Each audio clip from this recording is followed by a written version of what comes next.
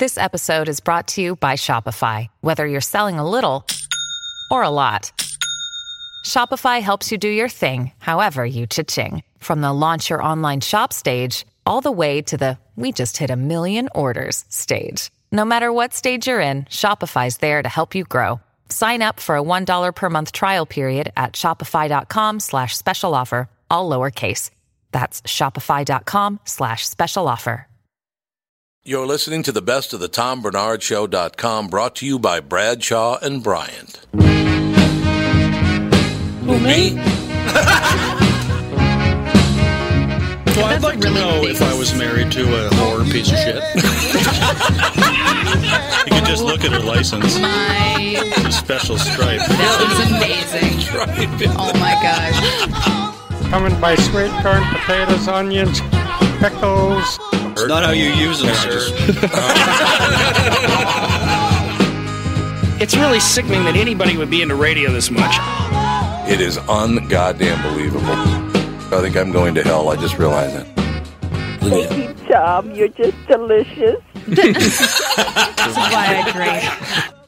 We're here today with Michael Bryant, Bradshaw and Bryant. Michael, what's going on? You know, we keep getting phone calls, and it's interesting because people try to handle a lot of stuff on their own, or they try to talk to the adjusters, or they wait, and they think maybe it'll cost them money if they talk to me. And, you know, we tell them it's free to talk to us. I go through what their rights are, and, you know, we try to help them as best we can. We don't sign everyone up. Sometimes I just give them advice, and they go from there and then call us back later. But the key is that they don't know all their rights, or they're not told all their rights by the adjuster. And that's one of the things we try to make sure that they get, you know, they get that understanding so they can help themselves and their families as best they can. And the number is? Is 800-770-7008. Or at the website, which is minnesotapersonalinjury.com.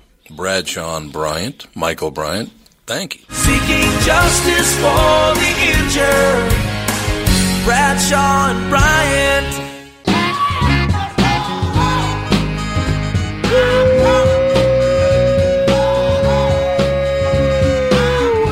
Welcome back, everybody, to another episode of the Best of the Tom Bernard Podcast, brought to you, as always, by Bradshaw and Bryant.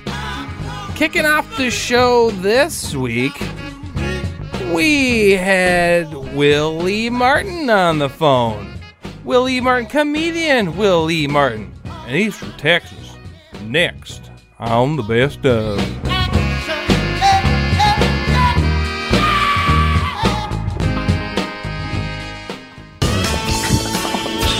We are back, ladies and gentlemen. Cassie's kind of kissing up to you, Will Lee, playing a little. God bless Texas. God bless Texas, baby. Why not? Why not? So, Will Lee, so you have a couple of specials. I want to hear all about them.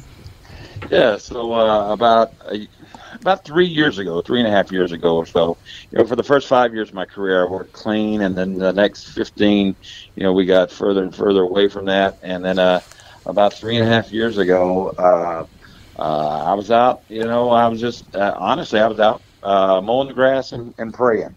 And I was like, you know, God, why can't I grab the brass ring? I was the fifth guy signed with the Blue Collar Tour. Mm-hmm. And then I had a CMT special that came out that had all the language in it that you would love to hear.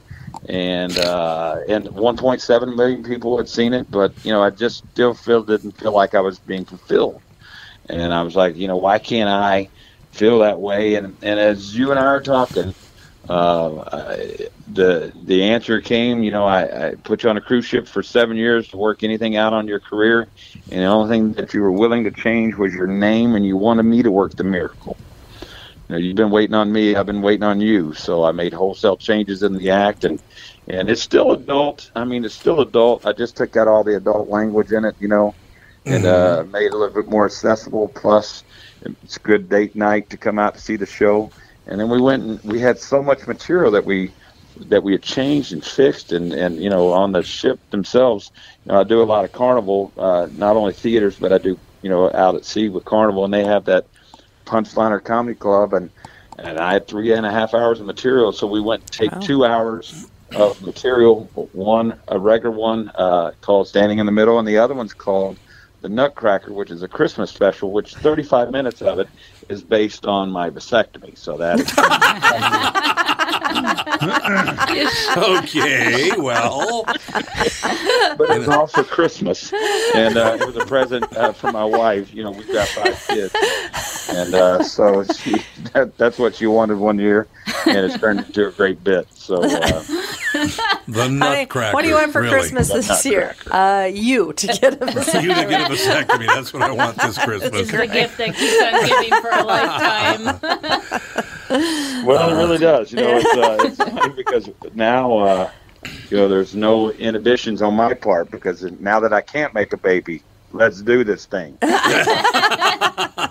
You know, William, I got to tell you something. You just brought a horrible memory back to me by mentioning vasectomies because when I had mine, you know how they cauterize the veins when they're done? I got to go. The smell of that is the bad. worst odor I have ever experienced in my life.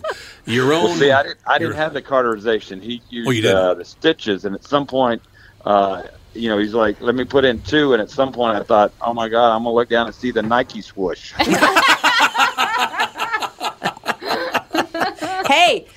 Hey, that might be a good branding option. Yeah, branding. Just do it. You could get an endorsement. Just done it. Yeah. Just done How it. great would that be? You walk out on stage, hey, look at my sack. That's great. That's wonderful. My. That is wonderful. That'd be a good Instagram post anyway. Yes.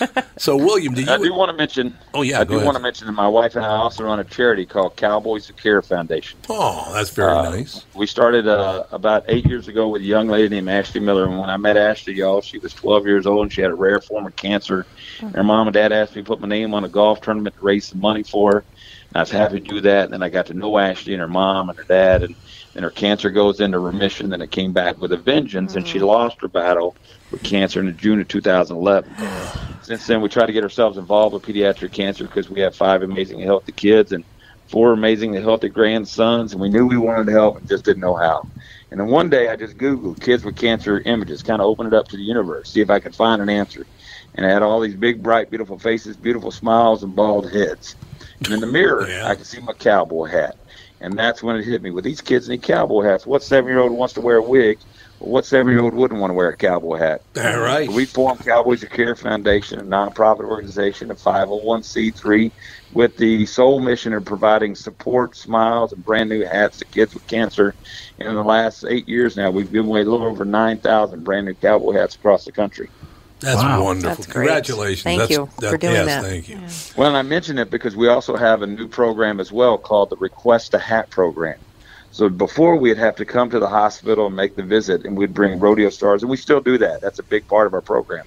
But now we've developed this thing called a Request a Hat. So God forbid if there's one of your listeners out there has a child that's going through what we're talking about, you can simply go to cowboyswhocare.org and hit the Request a Hat button and fill out the little form, and we'll send that child a brand new cowboy hat free of charge, no shipping, no handling, no nothing. You just got to fill out the form and tell us a little bit about what's going on.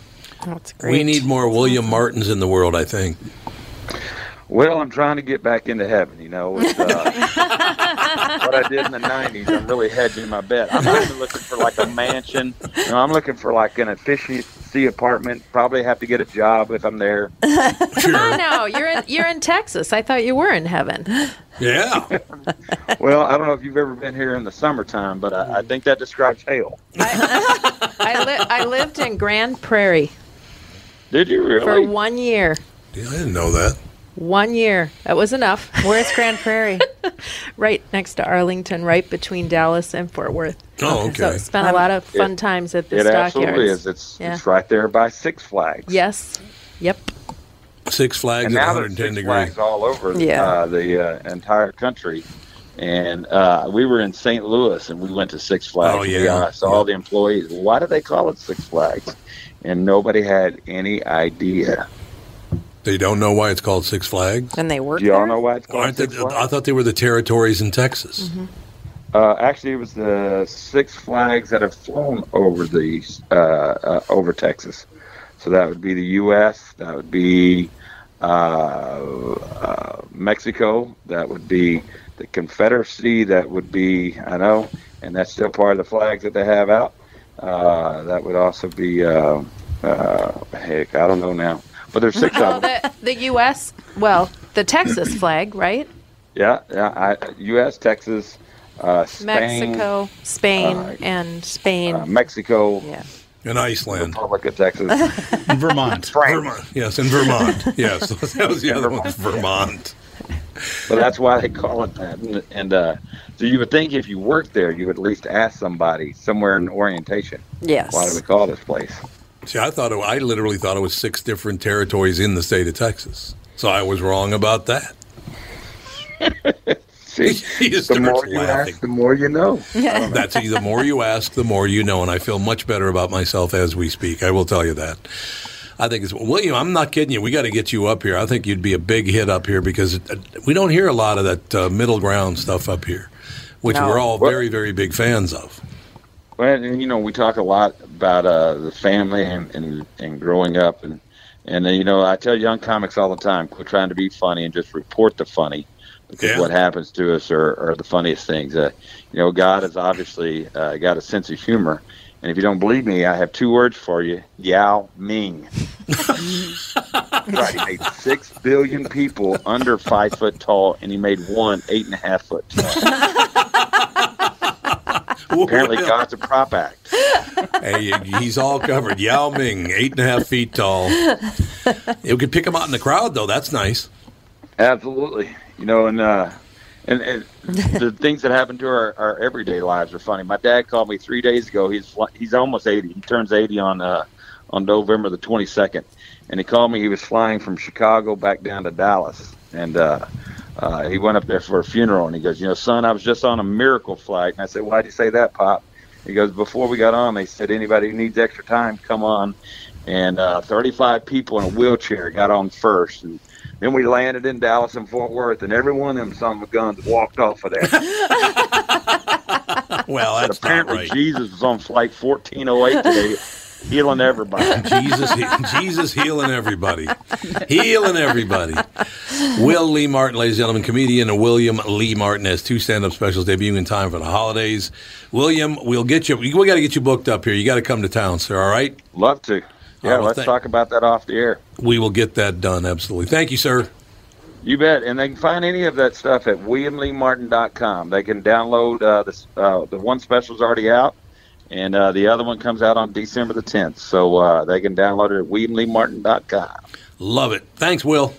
Thanks, bud. Good day, sir. Bye-bye. How'd you find Will Lee Martin? I got a press release for him. You did? I got to get him booked. He was terrific. I watched some of his YouTube stuff. I'm like, oh, Tom would love him. I do, because he's not obnoxious about it. He's just like, hey, who we're does trying to he live our life. sound just like? Sounds just like... he sounds like an actor. He's not. I was listening. I was trying to place. He sounds a little like Matthew McConaughey. A little. That's not who I was thinking. All right. No, that's not it. No, I know what you're talking about. Can't think of it. He does. Who sounds a lot like is another comedian. He was one of the blue collar comedy guys. He does a commercial now for some insurance company. You're talking about Bill Engvall? Bill Engvall. That's exactly what I'm talking about. Yeah. Sounds kind of like Bill Engvall in a way. Bill's a good guy. There's your saying. I heard you interviewing Mo Rocca this morning. He was funny. good. Mo Rocca was great. I know you hate public radio, but there's a show called Wait, Don't Tell Me. He's a regular on it, and he's really good. Oh, no, I like him. Look, I don't like CBS News either, but he's on there, and I like... Mo's a very funny guy. And he's a smart guy, too. Mobituaries. Yeah. He wrote a book called Mobituaries, which he takes, like Herbert Hoover's obituary and reports on, all the things he actually went through and did, because people think that Herbert Hoover was a disaster, but he wasn't. The whole economy collapsed after 8 months in office, and you can't blame that on a guy who's only been there for 8 months. So we just did. I'm sorry. Well, that's true. We just did. That's very true. Obama got a little on him, I think. Damn it. Just a little. But it all works out in the end. We all the people in this room, the 7 people in this room right now, survived the first day of the impeachment hearing. So I'm really glad that all that, just that overwhelming evidence on both sides. It's like, what a joke. Have you watched any of this? No. Not even a minute. Honestly, there's nothing there on either side. Is it a nothing burger? It's a nothing burger, honey. That's exactly what it is. I don't understand. Why do we have to do this? Why? Because that's what was promised. And, of course, CNN, it's over for Trump. Fox, it's over for Adam Schiff. It's like, God. What is it? Well, I just think, legally, okay, so Clinton was impeached, but he wasn't convicted. Right. Yeah, that's correct. So, and that was because...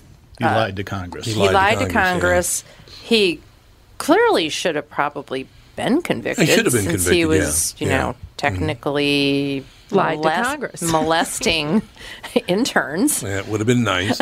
Look, I mean, it's a situation... The Republicans brought this upon themselves. They should have never tried to impeach Bill Clinton because it was never going to happen. Oh, this is payback for Clinton? Absolutely it is. And just like this, they're never going to convict Trump. This is all pissing away taxpayer money on their egos. That's all this is. Facebook posting my cousin in Vermont who's an attorney, and we were talking about the hearings. I said, all that horrible crime in Vermont that he has to take care of. Well, she does family. She does family. Okay. Family stuff. So, all right. And we were talking back and forth, and I said, it's just attorneys boring other attorneys in front of cameras. It's really horrible. I said, I kind of miss the James McCord and the White House plumbers. At least the Watergate hearings, these guys were pretty funny. They were funny. Well, we didn't think we were going to get caught.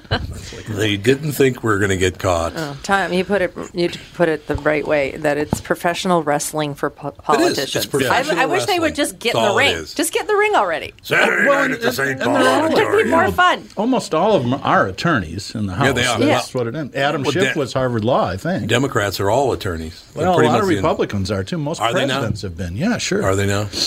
Yeah, I don't know. Adam Schiff, here's the two things I wish. I wish Donald Trump would shut up. Not going to happen. Why are you commenting during the hearing? Well, and then get off of Twitter, for Christ's sake. And then he said in a press conference that he was too busy with the Turkish president to even watch it. It's like, dude, you're live tweeting. You're live tweeting, you liar. And then if Adam Schiff could get his eyes a little more wide open, that'd be really great. I think he needs some Ray-Bans. What is with those eyes? Maybe he's got Graves' disease or whatever that is. He's got some disease, I can guarantee you that. What if he is really not doing his own tweets? Think about it. Well, he might not be. That's what true. If his wife is running Melania? his Twitter account? Actually, think about it. I read an article. Think about it. With all of, the grammar is terrible. There are some White House staff members that do some of that tweeting. It's just a whole do they really? Yeah, they've copied his style. God, don't do that. It's a big mistake. I don't know. Why do they have to do it? It's Obama's fault. He ran the first modern campaign in 2008, and he was the first guy to use Twitter and social media, and then Donald Trump shows up and he goes, all right, hold my beer, watch this. Watch this. Best of the Tom Bernard Podcast. The stars at night are big and bright. Deep in the heart of Texas. He's bound and down, loaded up and trucking. Are we going to do what they say can't be done? We've got a long way to go. And it was Willie Martin on the best of. Coming up next, SNL alum Chris Kattan was in studio. He's performing at the New Hope Cinema Grill this weekend. Chris Kattan, next on the best of. Texarkana, we'll bring it back no matter what it takes. He's bound and down, loaded up and trucking. Chris Kattan with us, ladies and gentlemen. New Hope Cinema Grill. We're talking about Bobby Slayton, and he was at the New Hope Cinema Grill when that woman got upset on the first date. It was wonderful to watch. Was it wonderful to watch? It really was, Bobby. What was it? Well, you can't say what upset her. Well, he was going after women, and you know how Bobby always does. Sure, it. He does his deal, and she was very offended because he wasn't sensitive or something. Right, but just that one woman was. Actually, she's the only one who got upset, but the guy in front of me, right. Like, I don't know why he did this, but as Bobby went along, and I've known Bobby for 30 years, he's a good friend. I love going to see him. Yeah. But the guy in front of me, like, Bobby would tell a joke, and then right after he's done with the joke, the guy in front of me would go, two guys walk into a bar, and one of them, he would repeat the joke. Oh, he did? Like, oh, God. Oh, no. Every joke, he would repeat it. Like, don't do that. Please don't repeat the joke. That's antagonizing. It is antagonizing. It's a great room you're playing. Well, you've been there before. It is, yes. I do love it. It is a great room. The name of the place always confused me, though. Cinema Grill. Cinema Bar and Grill. Cinema Hope. What is it?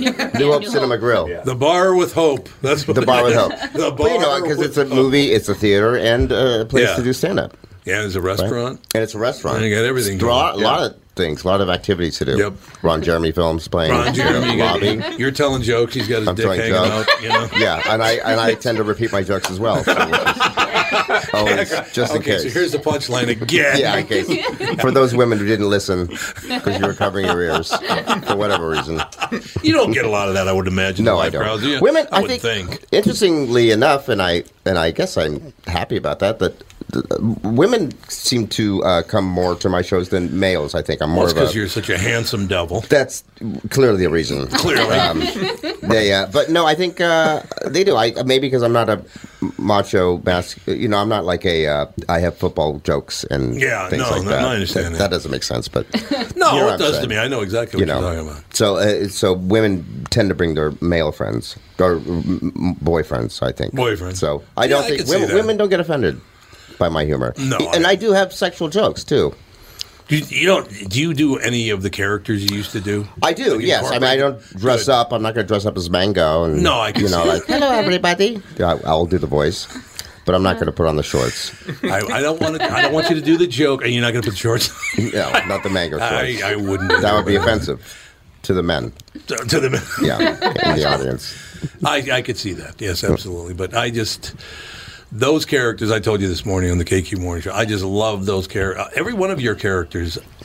Well, thank you. As I said, this is a true story. You tell jokes well, but you also have this physical element that's not overdone. A lot of guys, or women, when they try to get physical in their act, they way overdo it. And it kind of takes away. But yours is kind of like, that's how that guy would really move. Yeah, well, like I told you earlier this morning that I was I trained at the Groundlings, the improv comedy troupe, and they're really good about teaching you how to observe and really observe humanity and human characteristics and idiosyncrasies and all those things. So I think a lot of my characters, like most of the more popular characters, I think, on SNL were human based. Even though mine do tend to be a little out there. I mean, Mr. Peepers, even though it's a crazy monkey character or whatever, there is some humanity to it. Right. I mean, there is some, but in Mango, too, and even the Roxbury guys, there's some tragedy there for sure.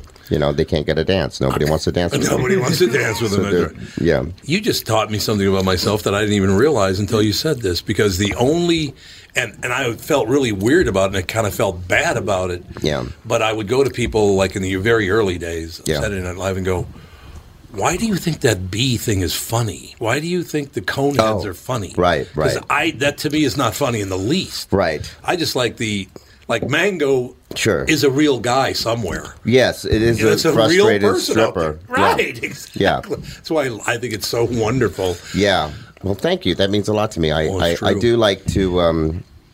it's easier for me to play, and just... I always did theater as a child, and I wanted to be an actor before a comedian, and I watched great movies, a lot of Scorsese and Coppola, and I was brought up watching Brando and, that kind of stuff. So not a bad actor at all. But, and I really got into... I just know, humanity and things that you could relate to watching an actor are the things that people like the most, And I think, like Molly or Will or, there's some, great performers on the show or, had, humanity behind their characters, and that's what makes them watchable. Maya Rudolph, another one. A lot of people, Yep, I absolutely love that because they're people, and they're kind of like there's somebody like them really out there somewhere, right? And that's why it's so damn funny to me. They need to be grounded. I think characters need to be grounded. I think that's what makes them. Yep, I agree. Stronger, and I think nobody would be offended by any of your mango or any of that. I wouldn't think. I don't think so. There was a character I did do might be a little offensive now. Was my interpretation of Antonio Banderas on the How Do You Say IS show? It's funny. It was funny. Yes, it was really. But funny. He was sexist on the show. He isn't sexist as a person, right? But on the show, he would have a guest. And he'd talk about their breasts, basically. He had Jennifer. Well, I was going to do that on. to you, but yeah, you can talk. You've about been really breasts. tightened up your. My pecs are different. Pecs naturally are different. There you go. But I guess I could say it on there. Well, it was on television. But for Jennifer Love Hewitt was on, and she was, and she has breasts. And while she was speaking, although in the Saturday Night Live 40th anniversary, they did show the clip. So 5 years ago, it was okay. Yeah, see. But I did say, wait a minute here. Wait, your breasts. What are their names? I said, what are their names? And she goes, what are you talking about? So I go, shh, they're sleeping. Don't wake them. Don't wake them. They are like two friendly boobly things. I mean, whatever. But that might be offensive now. But I don't think so because my brother-in-law. You don't think so? My brother-in-law, Maybe not. Pat O'Brien was his name. He's no longer with us, unfortunately. Right, but yeah. Pat O'Brien, but he was Puerto Rican. So you figure that out. Pat O'Brien. That's offensive. A guy named Puerto Rican whose name is Pat O'Brien. Exactly. He's Irish. I'm Irish Puerto Rican. Irish Puerto Rican. That's racist. Exactly. Clearly. Yeah, it probably is. Yeah. But I got to tell you, honest to God, being around some of his friends and relatives, that's kind of the generation before us. That's kind of how they talk. Yeah. They just did. Right. It is. It is a very. It's not a difficult time. We just have to be careful. For me, though, I've never really leaned towards politics and offensive humor. Right. I just lean toward character, and what I can apply myself to and my defaults, and what I'm insecure about, and then put that and apply that to my character. But that's so why it's a safe so funny, zone. because you know what it feels like. Yeah. That's why it's so funny because that's how you actually feel. Right. You bring that out, it's like, it's not phony at all. It's there. And I think that's why a lot of my characters, it may have been the same joke, but it was enjoyable to watch because it is human. My feelings are involved in my performance. That's how it should be. But look, my mother was funny as hell, but she didn't know it. Right. She didn't mean to be funny. Sure. She just was. Yes. Some of the stuff she would say, like, you really meant that? Yeah. My mom was the same way. She had a dark sense of humor. She would say things to get a rise out of people, Ooh, I like that. Yeah. No, was she was tough? very funny. Tough as a mother? Yeah. No. I mean, she threw a frying pan at me once because I was late coming home. No, she was She was fine. She was only 5 foot tall, though. Too. Oh, really? So, yeah, because I'm 5'7", but she's a short woman, and but no, I think she was very loving. But she I guess she could be tough. She wanted to teach me about common sense, and for those as a child. When you're a child and you don't know about common sense and you need to be taught that could be tough. But I know about it now. This would be funny to somebody observing it. Sure. When I was 16 years old, I decided I didn't want to get up and go to school. Right. So my mother's off. She's a waitress, a diner waitress her whole life. Right. So she goes, Tommy, you got to get up and go to school. I said, I'm not going to school. Right. About 2 minutes later, here she comes and she's crying, and she has a suitcase. I'm sorry, but you're going to have to move out. That's so funny. Oh, right, exactly. How phenomenal is that? That's great. I mean, that's brilliant. Yeah. I'm really, really heartbroken, but you got to move out. Right. You're not going to listen to me, get the hell out. Right. Well, you laugh about it now. You probably didn't at the time. Oh, though. I said, Did you laugh at the time? Yeah, exactly. Once I figured it out. You probably thought she was being serious at the time, right? But then I realized. Maybe she was. Actually. Yeah, maybe. She probably was serious. Come to think of it, you might have been being serious and I just misinterpreted it. Yeah. I don't know. But I love. Do you think you have to grow up around someone like your mother or my mother in order to kind of understand what it is all about anyway? Yeah. Humor, what do you mean? life? Oh, yes. Yeah, I think so. Well, I was fortunate. I had a dad that was in showbiz, a character actor. My mom was a model who did not like showbiz. And my stepdad, who was, I told you before, was a Zen monk. So I had a wonderful variety of things to be for me to follow and be inspired by, and also to be pushed away. Things that I didn't want to listen to. Yeah. So it was a good, it was a good pattern, a good way to grow up. My dad inspired me very much, but he didn't father me very well, so I didn't like my mother because she had to be the policewoman. Yeah. And then later as I grew up, I found out my father was, more... My mother was actually funnier than my father, even though they were in separate businesses, Right. And, so I whatever. Yes, it did. It shaped me for who I am, for sure. So did your mother tell your father to shut up a lot? I think she divorced him when I was, in a 1-2 year marriage. So I guess that's a way of saying shut up. The reason I asked you that question is because you go, well, from you, I'm going to a Zen monk. Right. She left my dad for a Zen monk. See, so. There you go. Yeah, exactly. You need to shut up, or I'm going with a guy that never talks. Because I'm going to go to a guy who's always shutting up. That's great humor right there. Yeah, that's wonderful. You're right. It's great stuff. It is humor. I have to.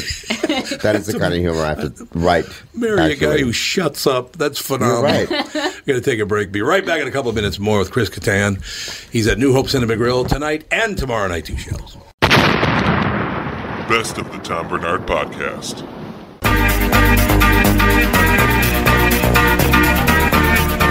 Roxbury. That was Chris Kattan on the Best of the Tom Bernard Podcast. Coming up next, closing out the show, we're opening up the vault. All the way back to episode 133 with Paul Mercurio, kind of turning the tables and interviewing Tom. Next on the Best of. What is right? What is wrong? Give me a sign. What is love? Baby, don't hurt me. Royalty of Minnesota, the Bernard family. Right. Tom Bernard, famous radio personality. Yeah, put it next to the coffee cup so they can get the scale of his... Picture of your mushroom-like... there you go. Open wide. Oh, my God. And, I'm sorry I'm doing that. That's in front of Negro Smurf, I think. Yes, it is. That's exactly what it is. And I'm sitting, Tony Lee next to me looks completely disgusted and is throwing up in his mouth right now. And we are at Tom Bernard's podcast studio here in Minneapolis, Minnesota. Exactly. And at a table that has an assortment of things, my phallic microphone, gluten-free pretzels, pumpkin tortilla chips, which is, I don't even want to discuss, and then hand cream. So I don't know what they're doing here, but apparently there's some hand cream. cuticles. And then you've got Renews-It. That's an anal Renews-It. No, that's because we a lot of times have the little dog in here, and she does fart up a storm. So the dog. We wave it around by her whenever she... And that lovely that voice is the lovely Catherine Bernard, who is married to Tom, and much like my wife, deserves some kind of medal for that. Long-suffering. Correct. Long-suffering. Sean Bernard is the GM of the station. Tony Lee and Andy Bernard is working the board. Not the one that works on The Office. He's our techie No, guy. he's our techie and a mass murderer, but the nicest guy you'll ever meet. But he will kill you and eat your organs. Not all of them. Not all of them. Just the tasty bits. Picky. And everybody's been very kind to take time out of their busy day handling Tom Bernard to hang out with us. That is true. And Tom's a lovely man. Well, thank you very much. He has cancer. He's got looking at it again. He's got a spot. I got a spot on my arm. Probably a felt tip marker the next time I touch him. Right, exactly. You know Rainn Wilson? Yes. Right? So he was on the KQ Morning Show last week, and he's just a hell of a nice guy. He's a great guy, just a very nice guy. And we got into discussing, wives, and I talked about Catherine, and I said, I just don't see what's in it for her, right? We talk about, I'm happily married, I love my wife, but I don't see what's in it for her. And there was this pause, and then Rainn Wilson said, well, you sound handsome. It was fabulous. You do. You have a great... great. You were one of the top three, Sean and I were talking earlier, one of the top three voiceover guys in the country for a number of years. For like 25 years. And you were doing that in New York. in New York. In the 70s. 70s, 80s, 90s. You met Catherine in New York. No, actually. But wasn't she pregnant in New York, and then you moved out of Manhattan because you had gotten several women pregnant at the same time? That's exactly Several right. black women and Catherine. No, well, I actually have a story about that. Early in my radio career, I was working at WAPE in Jacksonville. Yes. And they hired me because they thought I sounded black. You do? Because at night, the signal is an AM station, and during the day it would go everywhere, but at night it went right through the ghetto out into the ocean. So they said, well, we're not hiring a black guy. So this is like 1977. This is a true story. It's like, well, I don't need Negroes hanging around here, but so let's hire this white guy from Minnesota because he sounds black anyway, because it's the tone of my voice, or the timbre or whatever, right? So my first night on the air, oh, God, two things happened. So my first night on the air down there, Grease Man, I don't know if you've ever heard of Grease Man. Yes. He was the morning guy. Yes. And he used to do like that. Yeah. I think it was in D.C. when I was in D.C. in law school. Yep, absolutely. The Grease Man. Popeye thing? He would kind of like a Popeye. He would do this weird, like it was almost Quagmire on Family Guy, and he'd do this, the Grease Man, like it was this weird high-pitched thing. So three things happened my first night on WAPE. Greaseman knew the sheriff of Orange County really, really well. They were really good friends. Wait, you didn't say WAPE, did you? Yeah. Wape? It was the ape. The ape. The ape. Yeah, I know it is kind of wape. The ape. It's a really bad name for a ghetto radio station. Exactly.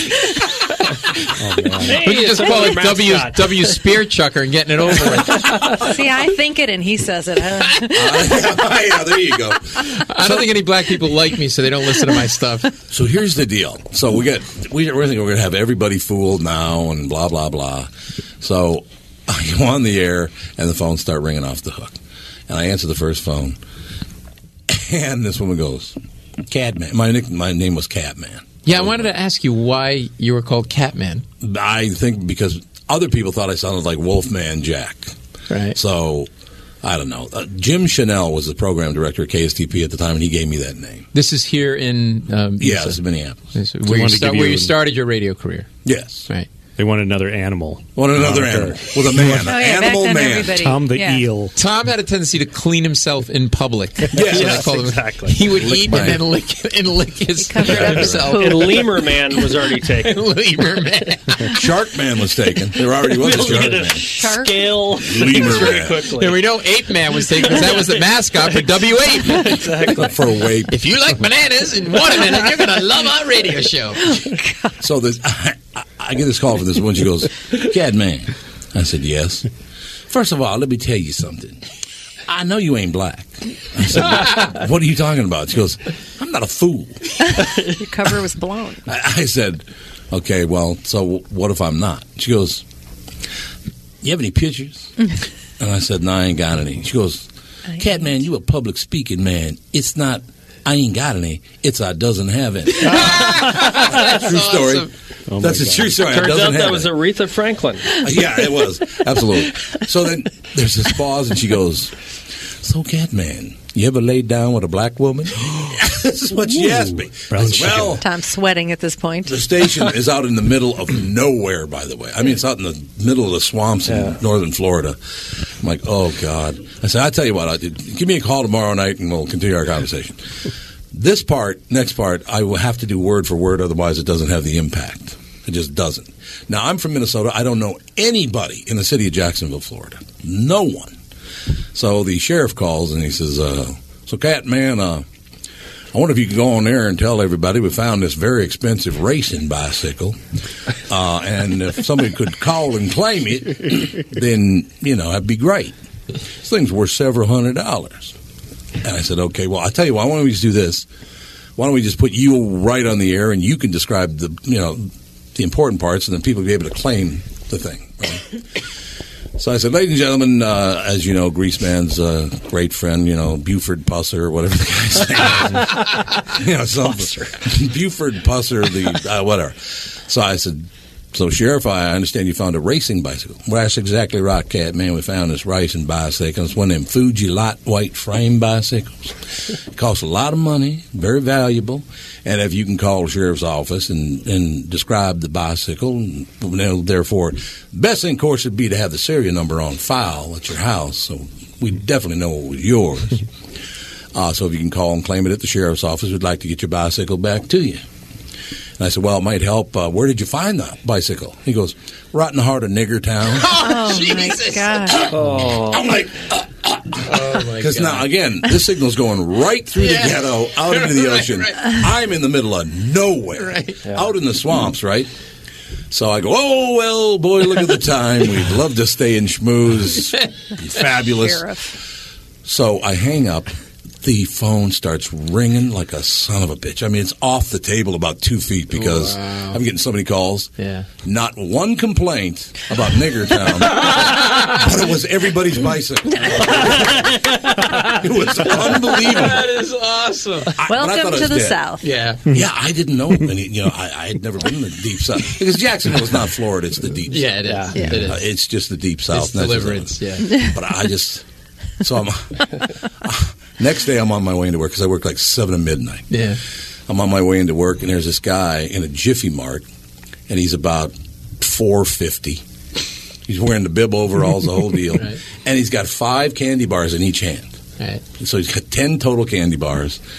And he walks up to the counter, and the guy behind the counter looks at him and goes, well, I'm going to have a nice little dinner tonight. And he goes, them's for after supper. I'm like, it's a true story. Right? So now to wrap this whole thing up. Dessert. It's dessert. To wrap this whole thing up, I get off at midnight. I don't know anybody.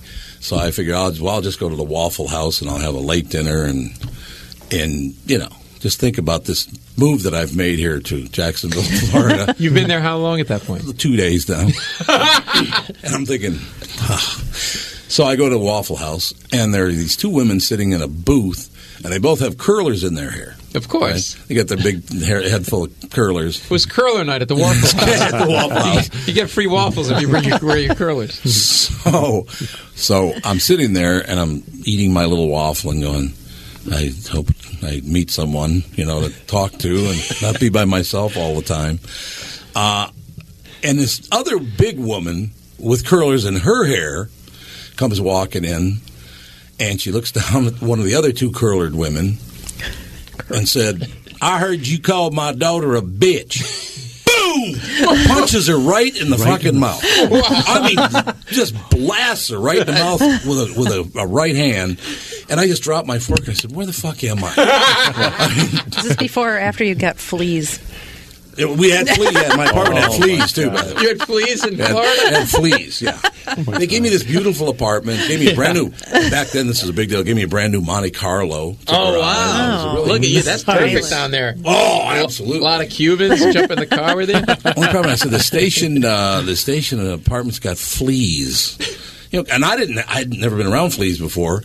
But like right around the top of my sock line, I'm getting this red ring around both my legs. I'm going, what the hell is that? Chomp, chomp. And then next door, you got fleas, I think. Look like fleas to me. I'm like, wonderful. So it's just like being in a whole different world. Why did you go down there? Like, you were doing radio here. Give people some background. You were doing radio here. I was doing radio up here. I love how your wife just cut your legs over. He was fired. He was a loser. It's a failure. Oh, that's exactly right. It was either that or live under a bridge. He's homeless. She's right. I got fired. Here. Well, what happened was... You go to college. You get out of college. I never went to college. Never even finished high school. Oh, that's right. You told me that. That's why I said ain't. So I kept getting fired from all my radio jobs. So why did you decide to go into radio? Because it was on the Hennepin County. Hennepin County is where Minneapolis is located. Mm-hmm. They had a thing at the time called the WIN program, the Work Incentive Program, where they would take at-risk youth. Even though I was not a juvenile delinquent, I was at risk because I had dropped out of high school and lived in the ghetto. Oh. So they thought I was at risk. So they said, we'll send you to school. We'll put you through school. What do you want to study? And I said, well, do you have like a book of jobs? Right? And so they gave me this book that had job titles in it. And I got to the B's and broadcasting and said, those fucking guys only work like 3 hours a day. That's what I want to do. I want to be a broadcaster. That and you got tired of readings. You said, I'm done at the bees. I'm done with the bees. I'm reading. I want to go bet. But luckily, where I grew up, you had to bullshit your way out of a lot of things. I mean, Sean will be able to tell you that. Yeah. If you didn't make people laugh, they would kill you. That's exactly the way it was growing up in my Italian neighborhood. Like, there were really tough guys. And my wife, I married a WASP from the right side of the tracks. Her father's a doctor. Her mother's a doctor. Her grandparents were doctors in World War I and World War II. Excuse me. And when I told her for the first time that we would get in fights, fist fights, on a regular basis, just like your wife is looking at me now. Oh, I know. Yeah, like weird, but then you're also turned on a little bit. I can see it. Yeah. Stare at it. Yeah. Stare at the phallic microphone. Oh, I can't even look at it. Your husband's got cancer. He's going to be dead in 10 minutes anyway. He'll be your new best friend. Yeah, exactly. There. It'll be fine. Not at the funeral. Move over, Tom. I got some business. Wow, this has gotten dark. Good thing it's my podcast. By the way, pumpkin tortillas are a sponsor of our Mother Day. Yes, thank you very much. My wife was shocked that, I mean, they were regular. I remember, and this is, you mentioned the guys calling in and like not saying anything about the N-word being said, and they were commenting on the bike. This is like a similar, not similar, but related in some way. I got in a fist fight with Eddie Sinadowski, who went to reform school like 4 times. Right. They made me. They basically made me.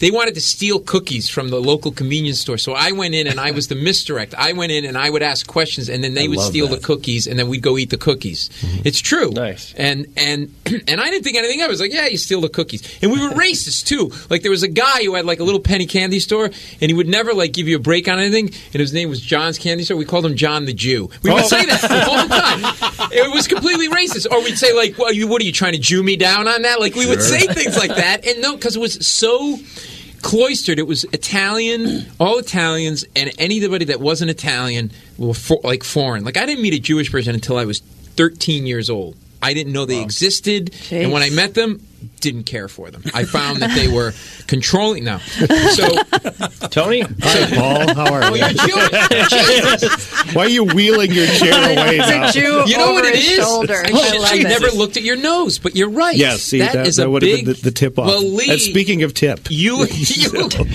anglicized your name. No, actually, that's my real name. He's Korean, but Papa changed it before he was married. If he didn't, I would have been the Big Lebowski. Oh, is that right? Mm-hmm. You Lebowski? Yeah. I didn't know it was Lebowski. Harold Lebowski. And by the way, he's married to a Sicilian woman. Are you really? He is. How does that work? Well, Jews and Italians are a lot alike. Very similar. There's Food, a lot of emotion, family. Basically family. same You just have all the fucking money, but that's like... Now, tell people what your relationship with Tom is and the family, and you work with Tom. Tell me. Yeah, well, we met back... I used to work at KQ, and as a writer, producer, and we just kind of hit it off. They'd have parties at the station, and we had similar senses of humor and grew up in ethnic neighborhoods. Right. And you grew up in the area, Minneapolis. St. Paul. Yeah, in St. Paul. Mm-hmm. And just, I filled in a couple times for people who were on the show who weren't there, and I guess it was just a good chemistry, and about a year later they asked me to hang out and join the show. Yeah. And so you've been with Tom for how many years? I was there for 10 years. Wow. And then we got back together on this thing. Yeah. Where'd you go for Call me about 6... Oh, God. Israel? Yes, I did. I went to Tel Aviv on a marvelous journey. Opened a little drugstore. You got a scarf, and the way it's wrapped, you definitely you look Middle Eastern, angry about Palestinians. I've heard that. Terrorist has been dropped in my presence. Really? Has it really? Yes. You and Ari Shafir. Well, I got that scary look, but I'm really not as scary as lightweight. Andy. No. Andy's got that intense, sinister. So now so when you're working. The thing about I was saying real quickly. I want to get back to you was like so I get in a fight with Eddie Sinadowski, and we're fighting all over the neighborhood for like 2 hours, and it's really cold out. It's like February, so we took our jackets off, and all the other kids are following us around, and we're fist fighting, and we're punching each other and rolling and punching and punching. And this is how common it was. My mother rolls up in her Pontiac Bonneville, rolls past the window down, and she goes, "What are you doing, Eddie? Paulie, what are you doing?" Like, well, you go, "Put your jackets on. You're going to catch your death of cold." And she drives away. Yeah. You can fight. Yeah. It was just like, and that's what people did. And so you're in that place where you're trying to find, you got to do something or you're going to get yourself in trouble. So, I mean, basically what happened was I was working at this place WDGY, Y11. It was an AM station. They were trying to make it sound like an FM station, and it was kind of like an album rock station. And the general manager decided, now he had about 2 years earlier, same general manager, right? And he's still my friend, by the way, after all this. A guy named Dale Weber, great guy. So in 1975, I go out to the station, and I'm sitting there talking to the general manager and the program director. And I said, okay, well, I'll talk to you guys later. I said, okay. So I drove home to North Minneapolis. I come through the front door. The phone's ringing. And I answered the phone. I said, hello. He goes, hey, Tom, it's Dale. Dale and Johnny here at WDGY. I said, hey, what's up? You're fired. They wouldn't fire me in person. Really? Because they were afraid to fire me in person, right? Go batshit They thought I'd crazy. go berserk on them. Yeah. Well, the head of sales the day I was hired there comes up to me and goes, what are you doing? I said, just hanging around. He goes, well, you're not allowed in here. I said, what are you talking about? I was sitting in the lobby of the radio station. That was Mark Coleman. But didn't you show up in that interview with you were in cut-off jeans? He thought that I was the Toro Tommy. guy. They called you Tommy. Yeah. And that you were like a kid, and they thought it was some kid that came in off the... They thought I was the Toro guy there to cut the lawn. So that's why he said, well, you're not supposed to be in here. You're the lawn boy. Always the fashion plate. Right. But, yeah, these guys became my friends. So 2 years later, they called me from WDGY. I said, yeah, we need a guy to fill in to read the news. They want me to read news in the morning. So I said, yeah, I can do that. And then they decided that format wasn't going to work, and they were going to turn it into a country and western station. I don't see you in that. Nobody can see that. Yeah, no, he's Keith Urban. I think his name is Keith Urban. Whatever. Alan Jackson. So anyway, they said, well, we're going to probably not keep a whole lot of the people on the station because we're album rock people and whatever. And I said, well, I'd actually like to audition for the morning show. And everybody started laughing and said, you could never do Morning Drive. Right. And at this point, you're reading the news, and that's it. And that's all. And how are you supporting yourself? I wasn't making a whole lot of money. I was making $12,000 a year, something Look like at me. that. That's a lot of money Look in at his me. neighborhood. I want to ask you a question. Were you a male hooker at the time? No, absolutely not. I tried. Didn't get a lot of customers. It was tough. It was tough. But he was with plenty. I could get it up, and then it took a while to get it up a second time. So, yeah, well, all of a sudden it was like, okay, so I didn't really get fired. They just kind of closed the station and became country and western. And, You got fired. But one of the great things... just, wow. She does wonders for your personal. It's just unbelievable. Wow, that's exhausting. I just was feeling sorry for her. I now feel sorry for you. I understand. Ganging up. One great thing about 9 years later, when I started at KQRS, and then our ratings went through the roof thanks to the people in Minnesota, I sent a message to each one of those people that said, you could never do Morning Drive. I said, fuck you. How about that? You did. They did because they had no interest in giving anybody a chance. Yeah. It's like I didn't. It sound like this. You know what I mean? Hey, morning radio. Right. So I didn't, puke. So I apparently couldn't be a. Well, but you're motivated. I think the same way I'm motivated. If someone says no to me, oh yeah, and I get that from my mom. I think that if someone says no, that's the best. I say that to my son. Like that, the best thing someone's going to do is tell you can't do it. Well, I mean that was the deal with. For the same reason, by the way, when I started doing voiceover in 1977, they said, "Oh, you'll never ever make any money at this. You sound too black." I mean, 1977, blacks were not getting hired to do acting, voiceover, radio, nothing. Well, because they would steal the equipment. Sure. They'd show up on the set and then there'd be no cameras. Transmitter's be like, where'd gone. they go? And it's like the guy with the afro. There you go. The Jew? No, not the Jew. Not Afro Jew. Black Jew. Black hair Jew. Only thing they never stole was the scene. There you go. There you go. So in the trajectory of things, your voiceovers came before the Sirius radio career or somewhere in the middle of that? I was a nighttime disc jockey before 1977. Right. And then in 1977, I actually went to work for Capitol Records as a regional promotion guy. Yeah, that's when you were in New York. No, I was still here then. But weren't you living in New York and you moved out of New York when Catherine was pregnant? That was 1985, 86. So that was some years later. So I was in New York from 80 until 86. And what brought you to New York?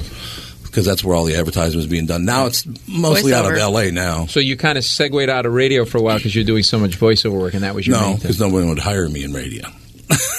I couldn't get hired in radio because I never lasted. Before I held this job. Were they right? Like, what was the thing? Catherine, were they right? Seriously.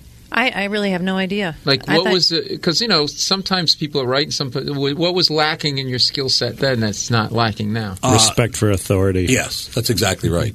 Yeah, but... Because I tell people to go fuck themselves. Oh, like in the office. Yeah, Tony knew that about me. That right? Literally... I mean, when I worked for a short time for a few months in Fargo, North Dakota. You talk about a guy out of his element. Wow. Right? So I go from North Minneapolis to Fargo, North Dakota. That's God teaching you a lesson. And the owner, not just the president. Right? You can't keep your mouth shut, you're going to Fargo. Fuck you, Fargo. Can't keep your mouth shut, you're going to Bismarck. Grand Forks. No, Grand Forks, yeah.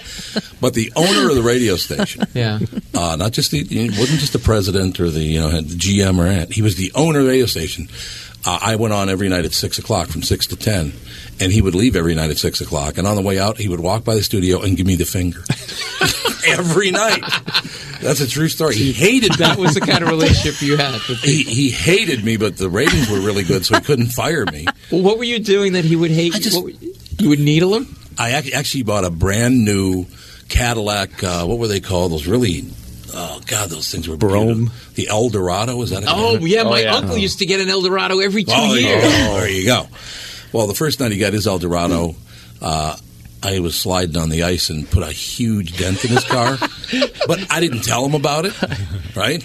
Nice. So what happened was he leaves at 6 o'clock. It's dark. It's winter. So he leaves. Next day, he comes out to his garage, goes around the other side of the car, sees a huge dent in it, and goes in and starts bitching at his wife because he thinks that she's the one who caved it in because she was out drinking with her pals or something. Did you ever straighten that out? No.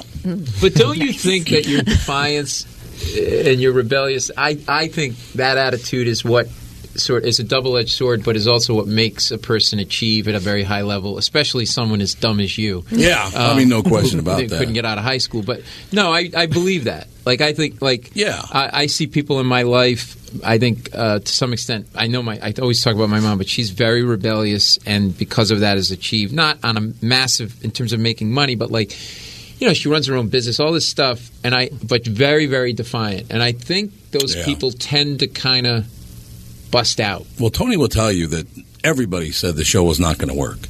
They said no. This is the KQ show. Yeah, and the format is what the format is now. Basically, news, pop culture, politics discussion, a little bit. But the first time anybody on the air in this town, I should say, everyone on said every team in this town sucks. They're all horrible. You can be, you're just a fair weather fan. No, I'm not a fair weather fan. We're paying all this money to come and see you play. Get off your ass and win.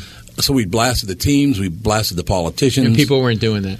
No. This market was so milquetoast. Yeah, passive aggressive. Because they overly phony friendly. Because they wanted access to those teams and those people to come on. Yeah, right? Exactly. The thing that really broke it open was our quarterback at the time. This is a huge NFL market. Huge NFL market. Fran Tarkenton? No, it was a Tommy Kramer. Oh, yeah, I remember. Tommy Kramer was being interviewed on a radio station in Chicago. I did blow with him in San Francisco. Oh, I'm sure you did. Crazy. He had done an interview with a radio station in Chicago, and he was drunk during the interview. Well, Fred Winston was the guy who did and Fred's an old friend of mine. So Fred sends the tape of this interview, and I played it on the air.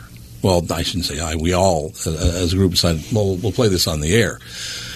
To play their big quarterback hero being drunk, making just an ass of himself. Right. I mean, we got death threats. Did you really? Oh, God. Nobody else would have done that at the time. See, but what makes you unique is that you're not just working in a genre that everybody's working in, but you're sort of creating a new offshoot of the genre, because I would imagine in the 70s, 80s, it was a lot of safe Dick Clark kind of radio. It was. Real kind of clean and happy and everything's upbeat. And here comes a guy who they think is a lawn guy in cut-off jeans right. who's bringing his defiant point of view in life pretty much on the air. Right. And then off the air as his boss leaves and gives him the finger, right? Yeah, exactly. But it takes time for the culture to catch up to art. Like, I believe that. Like, I believe... Like, Well- The Daily Show is a perfect example of a show I work on. For 3-4 years, you say The Daily Show, and nobody knew what you were talking about. Right. They literally thought... And they'd say stuff like, is it on daily? And then you'd shoot them in the head for being so stupid and a product of the public school system. But I do believe that. I do... Like, Lenny Bruce was like that. Oh, like, yeah. it took time.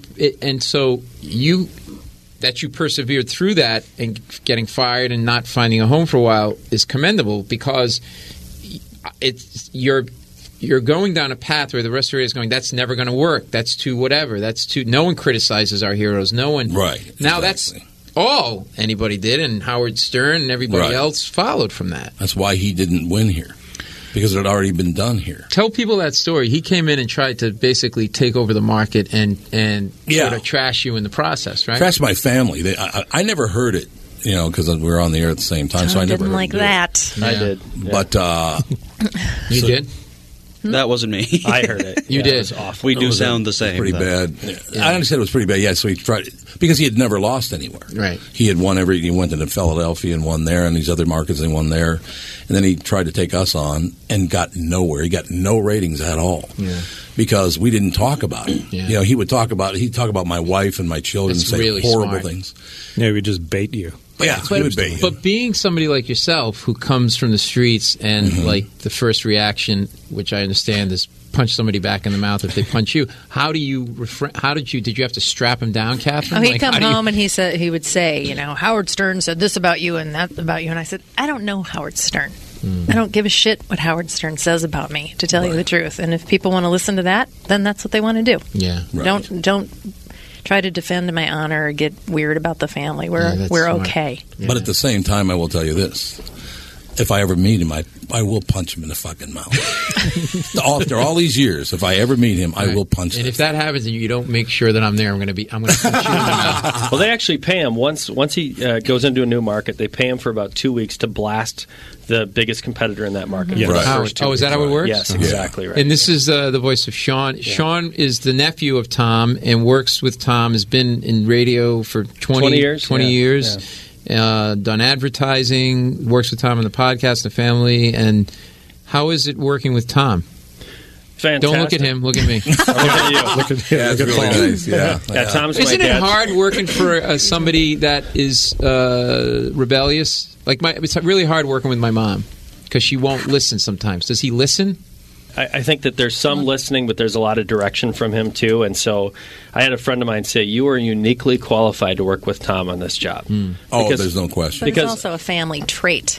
There's a family. I mean, Tom and I are both fiercely competitive, and I live down the street from him in North Minneapolis, and so there's It's true. They were comparing penis size when I came into the podcast. Both of them lost. It was wonderful. Yeah. Yeah, we both lost. That was the problem. Let me put it to you this way: there were 3 people, and the third was a black guy, and he lost. So that's just so you know how this family is hung. Unbelievable. I'm still waiting for my testes to drop so I actually get Tom's voice. So I'm 41, so someday. So how did you track into radio? Out of college? You just actually I was college radios. I was living down in Phoenix, and I grew up acting and did an impersonation of a local weathercaster on a radio station down there, and it sounded just like this guy.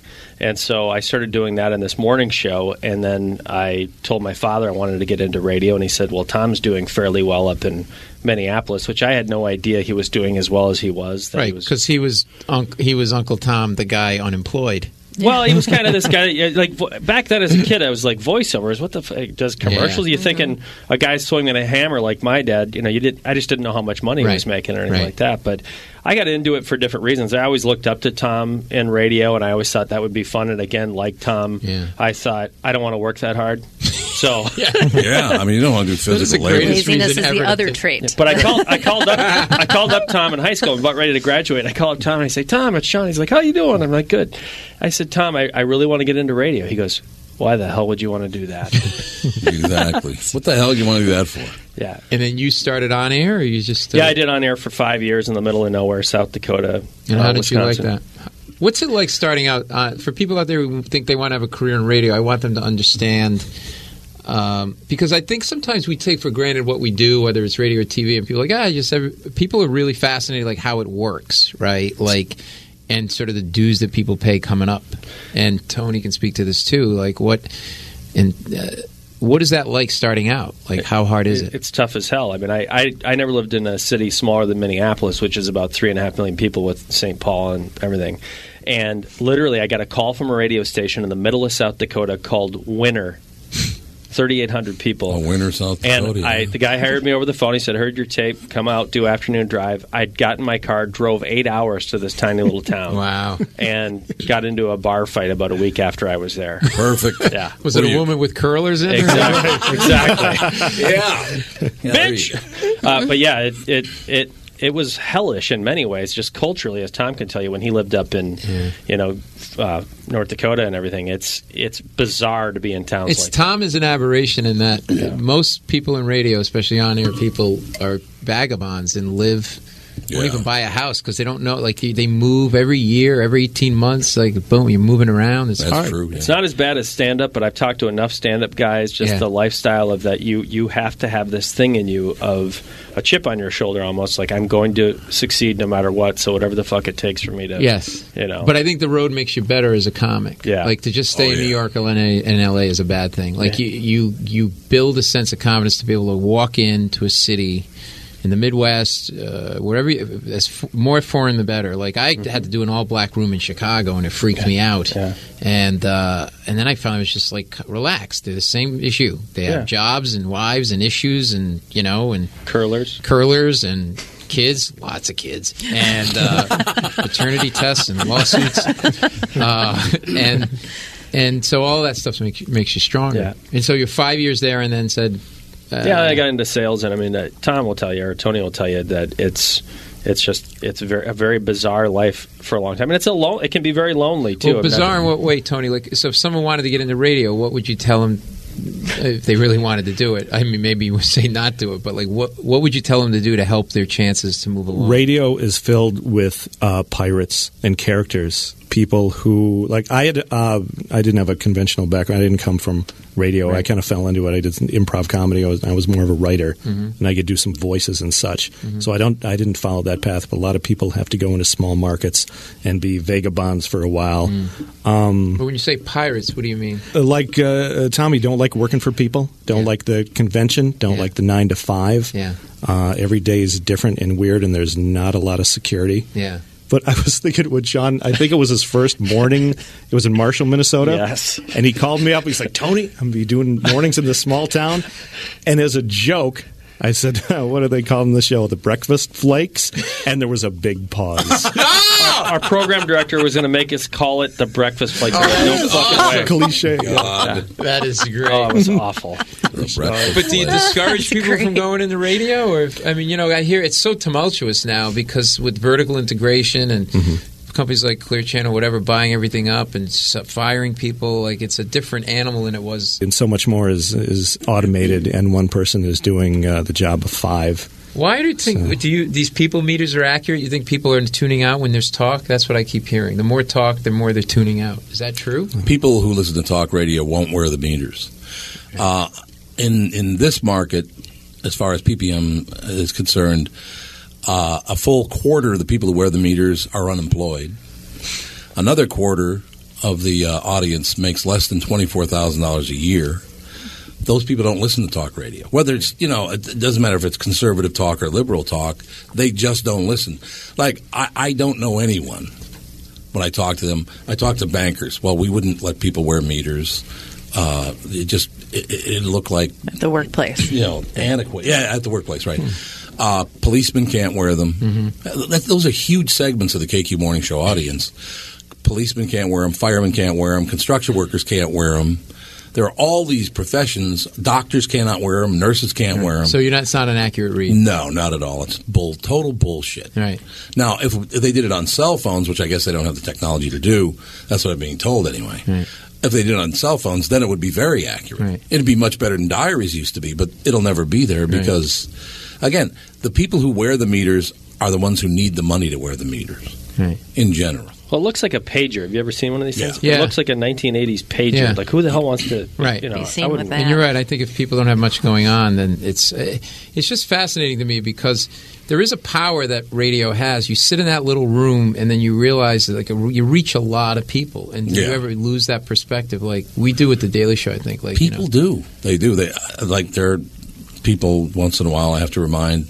You do realize people are listening. Yeah, when I come on and I come into this market and I'm performing and they hear me on your show, the first thing they'll say is, that guy Tom seems like an asshole. Absolutely. There's no question and about I'm like, that. you hit it right on the head, buddy. It's just accurate as hell. But you know what's really interesting about that, just very quickly, is in this town, because I am the way I am and just have that fuck you attitude, even though we were the first show that had a woman on it, 2 Jews, a black guy. I mean, we had people that couldn't get hired. Right. I mean, we got in every category. Didn't I know we? that you've had protests over the years from people because you make racial comments or whatever. Yeah. But see, you're like me in that I think that I think we all have stereotypes of people, and it's okay to say that you have them. I don't think you're truly racist. No. You have a lot of hate stuff in your house. My Nazi memorabilia collection. Well, he's got a swastika robe that looks fabulous on me. It's unbelievable.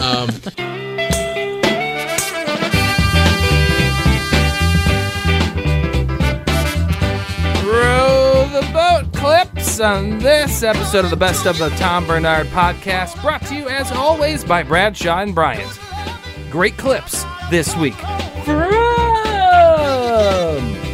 Will E. Martin, Chris Kattan, and Paul Mercurio. Thanks for listening, everybody, and we will see you next week.